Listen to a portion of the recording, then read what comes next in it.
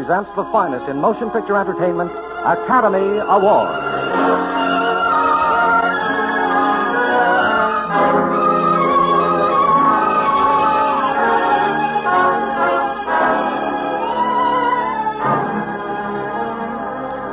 The House of Squibb, manufacturing chemist of the medical profession since 1858, brings you Academy Award. The pictures, the players, the techniques and skills which have won or have been nominated for the coveted awards granted each year by the Academy of Motion Picture Arts and Sciences, to each in his field for outstanding achievement.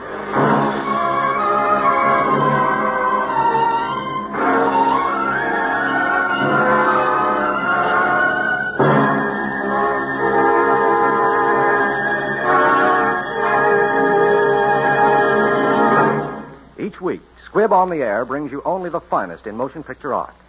Squibb in your home brings you only the finest medicinal products, pure, effective, reliable. Squibb, a name you can trust. Tonight's picture is Jezebel. Tonight's star is the distinguished Warner Brothers player who has been nominated 7 times for awards, has won the prize Oscar twice. Past president of the Academy, Miss Betty Davis. With Miss Davis tonight appears another Academy Award winner, Miss Anne Revere, who won this year's Academy Award for Best Supporting Actress in National Velvet. And now, Miss Betty Davis.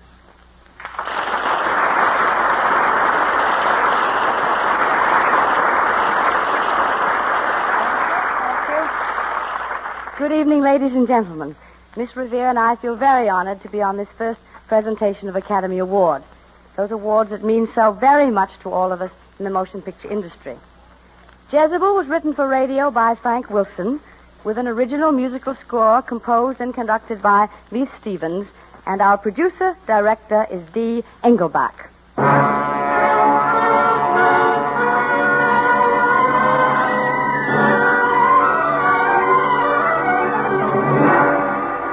Academy Award, starring Betty Davis in her 1938 award-winning role of Julie Marsden, with Anne Revere as Aunt Belle in Jezebel.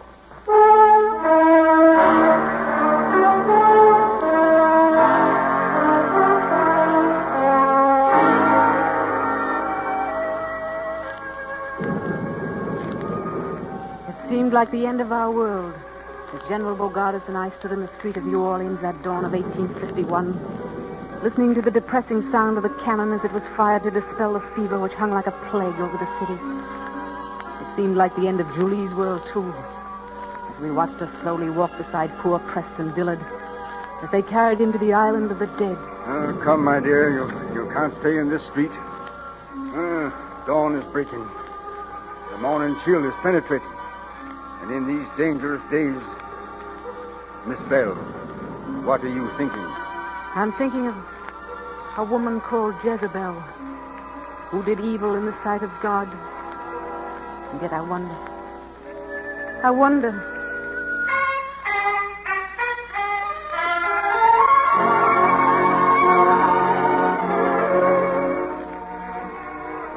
Child, you're out of your mind.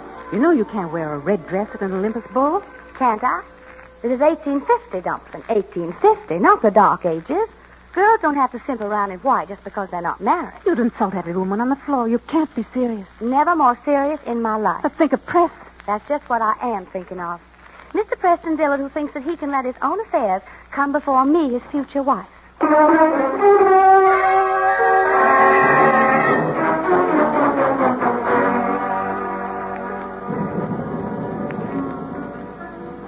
That started it, Miss Belle. That damnable red dress. But that wasn't Julie's fault. Oh, if Preston Dillard had only taken my advice the night he came to call. I remember. You said... Your generation doesn't understand women, sir. Why, maybe not, General Bogardus. Nowadays, no proper respect for our southern womanhood. Think your father would have allowed the lady of his choice to have come surging to his place of business this morning? Miss Julie didn't know I was presiding at a meeting, sir. Of course not, Preston. But even if the lady upstairs is my ward, I feel you should know what your father would have done. What would Father have done, sir? Your father, sir, would have cut him a hickory, sir. He would have flailed the living daylights out of her, and then helped her put lard on the welts and brought her a diamond brooch. That's what he would have done, sir. And she'd have loved it. Where is Miss Julie? Why, she asked me to please excuse her, Press. Is she ill? Why, no, Press. She's as sound as a nut. You'll pardon me a moment, please. Take all the time you need, my boy. I do believe Mr. Dillard is going up the stairs after Julie. He's taking his walking cane there.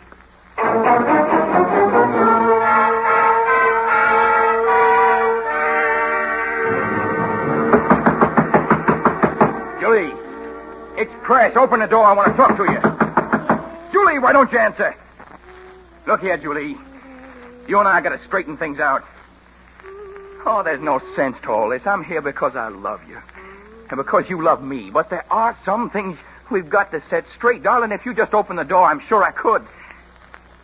Julie! Open up at once! Who is it? Open this door! Why, Press. Banging at a lady's bedroom door. I'm scandalized at you. Well, did you come here just to stand there? I see you brought a stick. I'm waiting. When does the chastisement begin? I came up here to... Oh, Julie, how long must we go on like this? Like what, Press? Fussing like a couple of children. Why do you treat me like a child, then? Oh, Julie, I love you. Spoiled child or not. Press, in a lady's bedroom. Now you'll have to marry me. Oh, look at me, darling. When I come in, I was going to beat you. Really? Now would you like to see my new dress? That's what I wanted to do all day. Well, let me go then. There it is. For the Olympus ball? Yes, isn't it lovely? But you can't wear red to the Olympus ball. Why not? Well, you never saw an unmarried girl in anything but white. You know that. It's the custom. It has certain significance. Are you afraid I'll be taken for one of those girls from Gallatin Street? Julie. Oh, of course, I'm sorry. I'm not supposed to know about things like Gallatin Street. I'm just supposed to simp around in white. So that's it. You're nursing your spite. Well, I'm not going to let you. For once, you're going to do as I say. Julie, I'm calling for you tomorrow night at 10, and you're going to be properly dressed for the ball in white. Good night. Oh, Preston, you forgot your stick.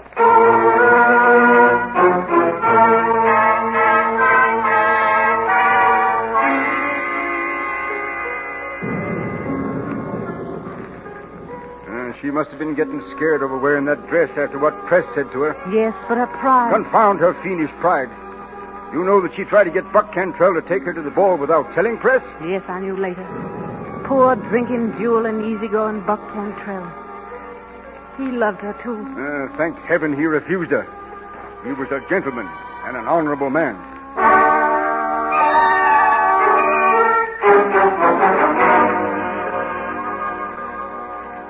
I told you she'd be ready on time. Julie, we're ready to go.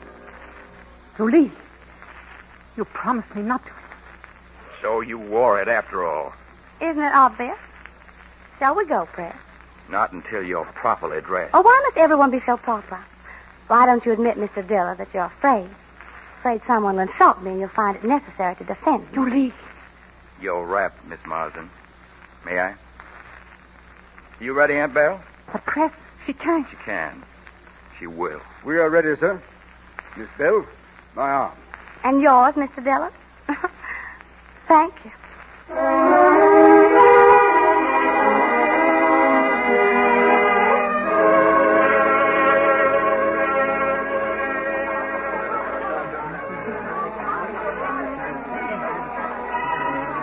My dear Miss Bell, have you noticed Preston's face? Looks more like his father than ever tonight. And I never saw Tom Dillard look like that without somebody got killed. Theophilus, I'm just plain scared for us. May I take your wrap, my dear? Well, the ballroom seems a little cool. I think we'll find it much warmer inside. Come.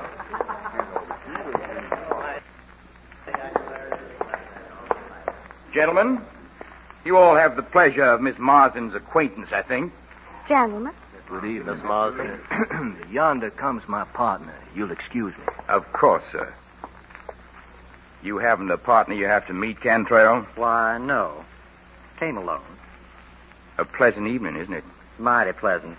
Nice and cool. Do you find it cool in here? I don't find it particularly cool. You, Julie? Why, no. I don't find it particularly cool. Miss Julie doesn't find it so. Perhaps it's something in the atmosphere that's peculiar to you. Why, no, I reckon not. Now you speak of it, it's just about right. It seems so to me. Press, please take me out of here. Well, my dear, we haven't danced yet, shall we? No. Oh, yes, we will.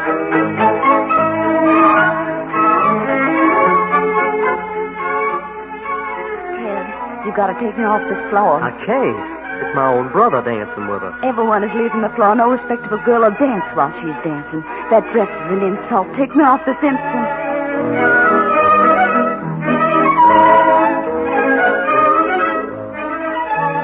Press, I beg you, take me away from here. I can't endure it. No, we came to dance. We shall go on. We're alone on the floor. So much the better. Oh, Press, let go of me. If you don't let go of me. It's a beautiful ball. Don't you think so, Miss Oh, Martin? take me away from here. Take me away.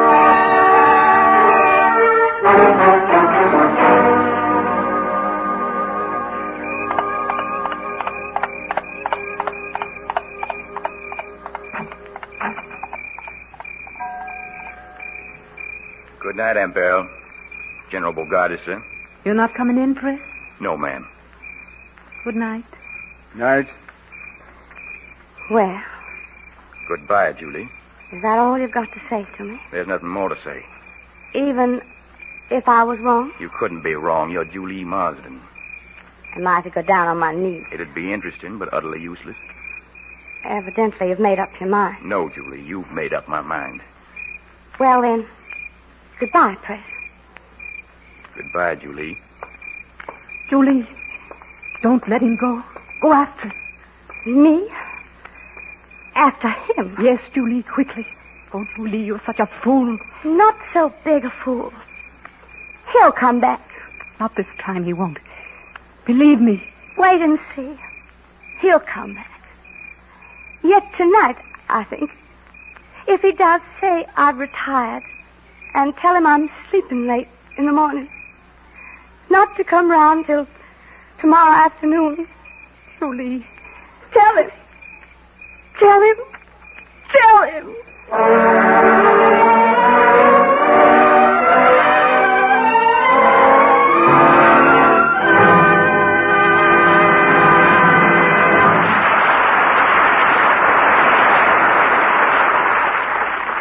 Before we continue tonight's story of Jezebel, starring Miss Betty Davis and Miss Anne Revere, I would like to tell you about a doctor who lived during the period of this picture. A doctor so devoted to the cause of human health that his zeal still inspires those who carry on his work. His name was Edward R. Squibb. He was appalled by the dangerously inferior quality of drugs then available. He set out to supply the medical profession with drugs that could be relied upon. That's how the company he founded in 1858, the House of Squibb, first came to be known for medicinal products of purity, reliability, efficacy. And through the years, every member of the great family of Squibb products, from penicillin to dental cream, has been the result of painstaking study and research, of an endless quest for perfection. And that is why Squibb is a name you can trust.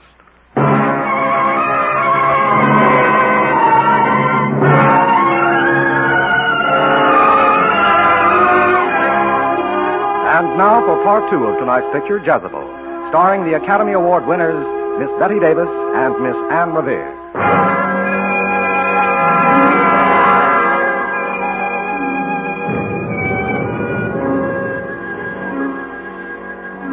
Dawn brought heavy mists, the persistent melancholy of the booming fever cannon, a chill which sank deep into our souls.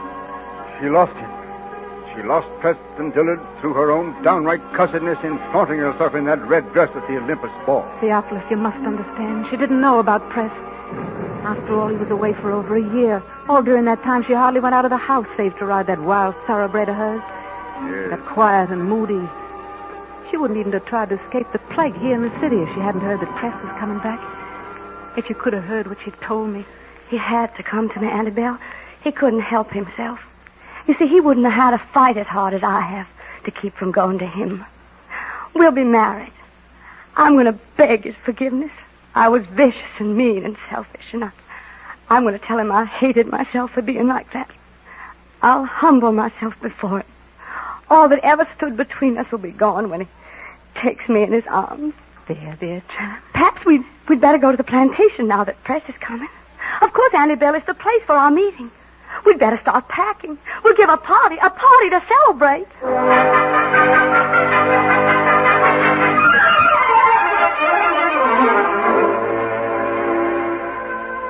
And they came, all of them, the old friends. Buck Cantrell, Ted Dillard, Press's brother, Dr. Livingston. Everyone came to Halcyon. And Julie was walking on the clouds and dressed herself in the white dress that she was to have worn to the ball with Press. And Press, he came, and when the carriage stopped, my heart stopped too. For Julie. Aunt Belle. Oh, it's wonderful to be back at Halcyon. I would have come even if I weren't invited. My dear, dear Preston. Aunt Belle, I have a surprise. This is Amy, my wife. His wife. Press had married. I tried to get away to warn Julie, but I had to stay with our guests, and while I was upstairs, she found him as he was in the library of Halcyon.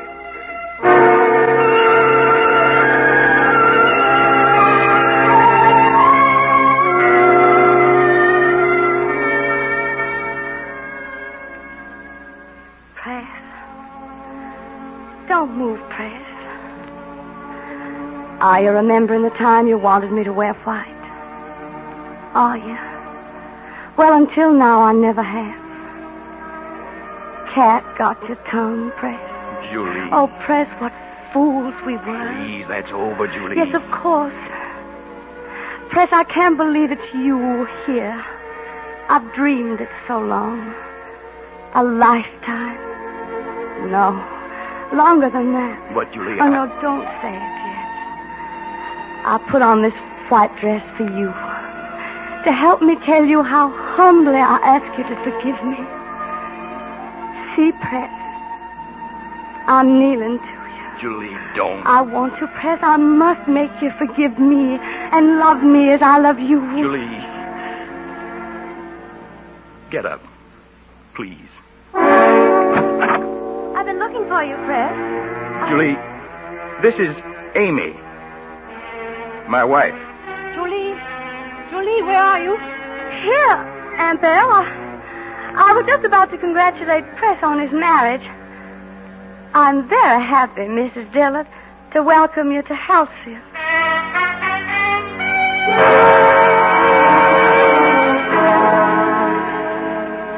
Julie, child, I'm so sorry. Oh, for heaven's sake, don't be gentle with me now.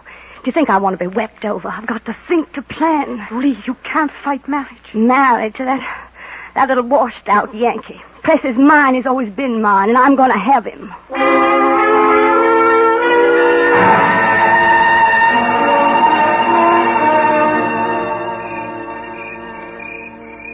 Press, why did you do it? We'd better join the others. Why? Because I love her. No, you're not such a fool, not after you had my love. How much do you remember? Everything you ever said or did. But it's past now. It's finished. I ought to have come to you. I wanted to so terribly. So much that I couldn't. And you felt that way, too. That's what brought you back, Press. You had to come back to the country you know so well. Press, listen. The night noises. The moon through the cypresses. Can you taste the night on your tongue? It's part of you, Press. The mockingbirds and the magnolias. The blue haze on a spring morning when the air is so soft it presses you like a kiss. It's the river rolling forever. The country you were born to. Julie, please don't do this. It's part of you, Press, just as I'm part of you, and we'll never let you go. Press, put your arms around me. Oh, Julie. This is your country, Press. Amy couldn't understand it. She thinks there'd be snakes. Yes, and she'd be right. You talk about belonging. Amy's put her life and happiness in my hands. And they're going to be safe there. I think we'd better go in now.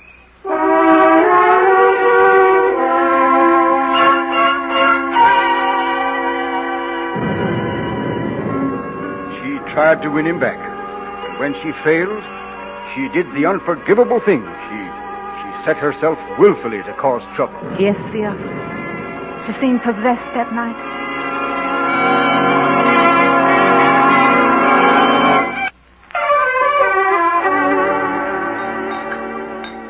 I hear Press had to go into the city. Yes, they sent for him. I hope he'll be all right. I had grave reports of conditions there. The plague is sweeping on despite all effort to check it. Yeah, they posted the governor's militia guard through the parish. No one will be permitted to leave the city or to enter it now. Oh, I'm so worried about Press. A pity he had to leave now. But I suppose his bank comes first. Oh, Press is devoted to the bank. Rather unfortunately so. You don't find that admirable, Miss Marston? Well, it just seems to me that there are other things more interesting. I imagine Buck finds it so, too. That's right, Miss Julie. I never go into a bank if I can help it. Why, Buck? Because it seems to me they're mostly always studying how they can get away something from somebody. Oh, I'm sure Buck doesn't mean that the way it sounds. I'm sure Mr. Cantrell is capable of defending his own insinuations. Why, Mistress Dillard, I didn't mean to offend. I was just talking. Of course. Amy, he doesn't realize what he's saying. Doesn't even realize how Julie is using him. Why, Buck, am I using you? I'd be right happy if you'd explain that remark, sir. I'll explain it. You're fool enough to defend what you don't even understand. That Julie's been egging you on. First against Press and now against his wife. Well, that's pretty talk, isn't it, Buck? Yes, Miss Julie. That's very impolite talk, very. Let's put it this way, Mr. Cantrell. All evening I thought you coarse and not a gentleman. Why, you insolent... At your service, sir. Ted, you can't do this. I'm afraid, Mrs. Dillard, you don't understand our Southern customs.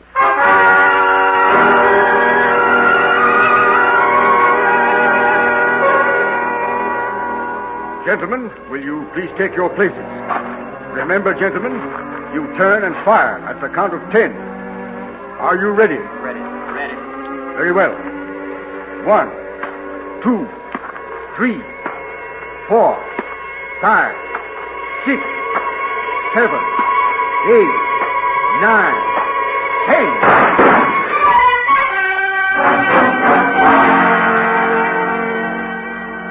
Buck's dead. Julie, you she-devil. Come on, Amy, we're getting out of here. We're all going.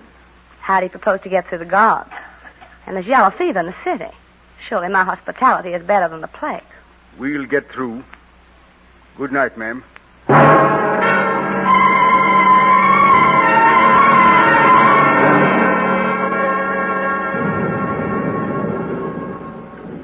I shall never speak to her again, even though she returned one day from the dead. When she heard that he was stricken, she had to come to him, don't you understand?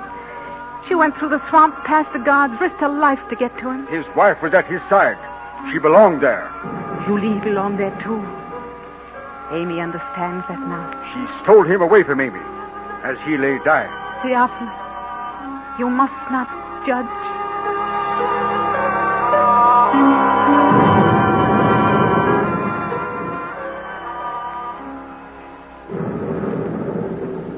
Believe me, Mrs. Dillard, it's unthinkable that you go with him there. Armed guards are coming to take him to the Leper Island. It's the law. All who catch the fever must go. When they come for him, I'm going with him. No, you can't go, Amy. It is your right to go. You're his wife, but are you fit to go? Loving him isn't enough. If you gave him all your strength, would it be enough? I'll make him live. I'll die with him. Amy, do you know the Creole word for fever powder, for food, for water? Can you talk to a sullen, overworked black boy and make him fear you and help you? Press's life and yours will hang on words you can't say, and you'll both surely die. I must go with him. Listen, Amy, they're coming. Coming for him. Oh, Amy, it isn't a question of proving your love by laying down your life for Press. Nothing so easy. Have you the knowledge and the strength to fight for his life and your own? Amy, it's no longer you or I. What do you mean? I'll make him live. I will. You see, I know how to fight better than you. I'll fight to the death itself. Where is he? Upstairs. Amy, you're the bravest woman I ever saw. I believe you even have the courage to save him by giving me the right to go in your place. Oh, you're not afraid to die. I know that. I boldly ask a greater sacrifice in Press's name, his life. You love him even more than I believe within your power. Oh, let me prove myself worthy of the love I bear him. Julie, tell me. Something which only you can tell me. Does Press still love you? He himself might know, but you would. Tell me. Amy, what does it matter who Press loves? It's his life that matters. Tell me. We both know Press loves his wife. Whom else could Press love? Not me, surely. I've done so much against him.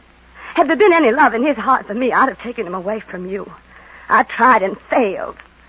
Because he loves only you. I'm grateful for you telling me, in your own way, what I had to know. Take care of them, Julie. I believe you've earned whatever right is mine. God protect you and Press. Go with him. Amy, thank you. Press! Press, wait! All right, let's get started. We've got to get him to the island. Press. Press, I'm here. I'll always be here, Press. Press, darling. I'm here.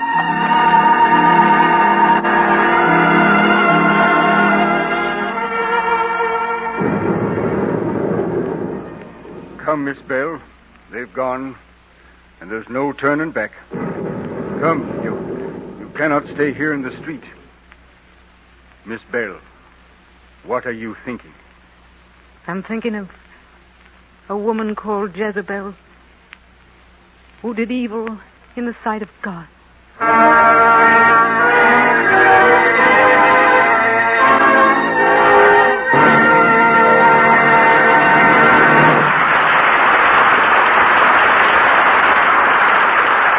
We are honored, ladies and gentlemen, on this first presentation of Academy Award to introduce a distinguished artist, known and loved by you on the air as Dr. Christian, President of the Academy of Motion Picture Arts and Sciences, Mr. Gene Hersholt.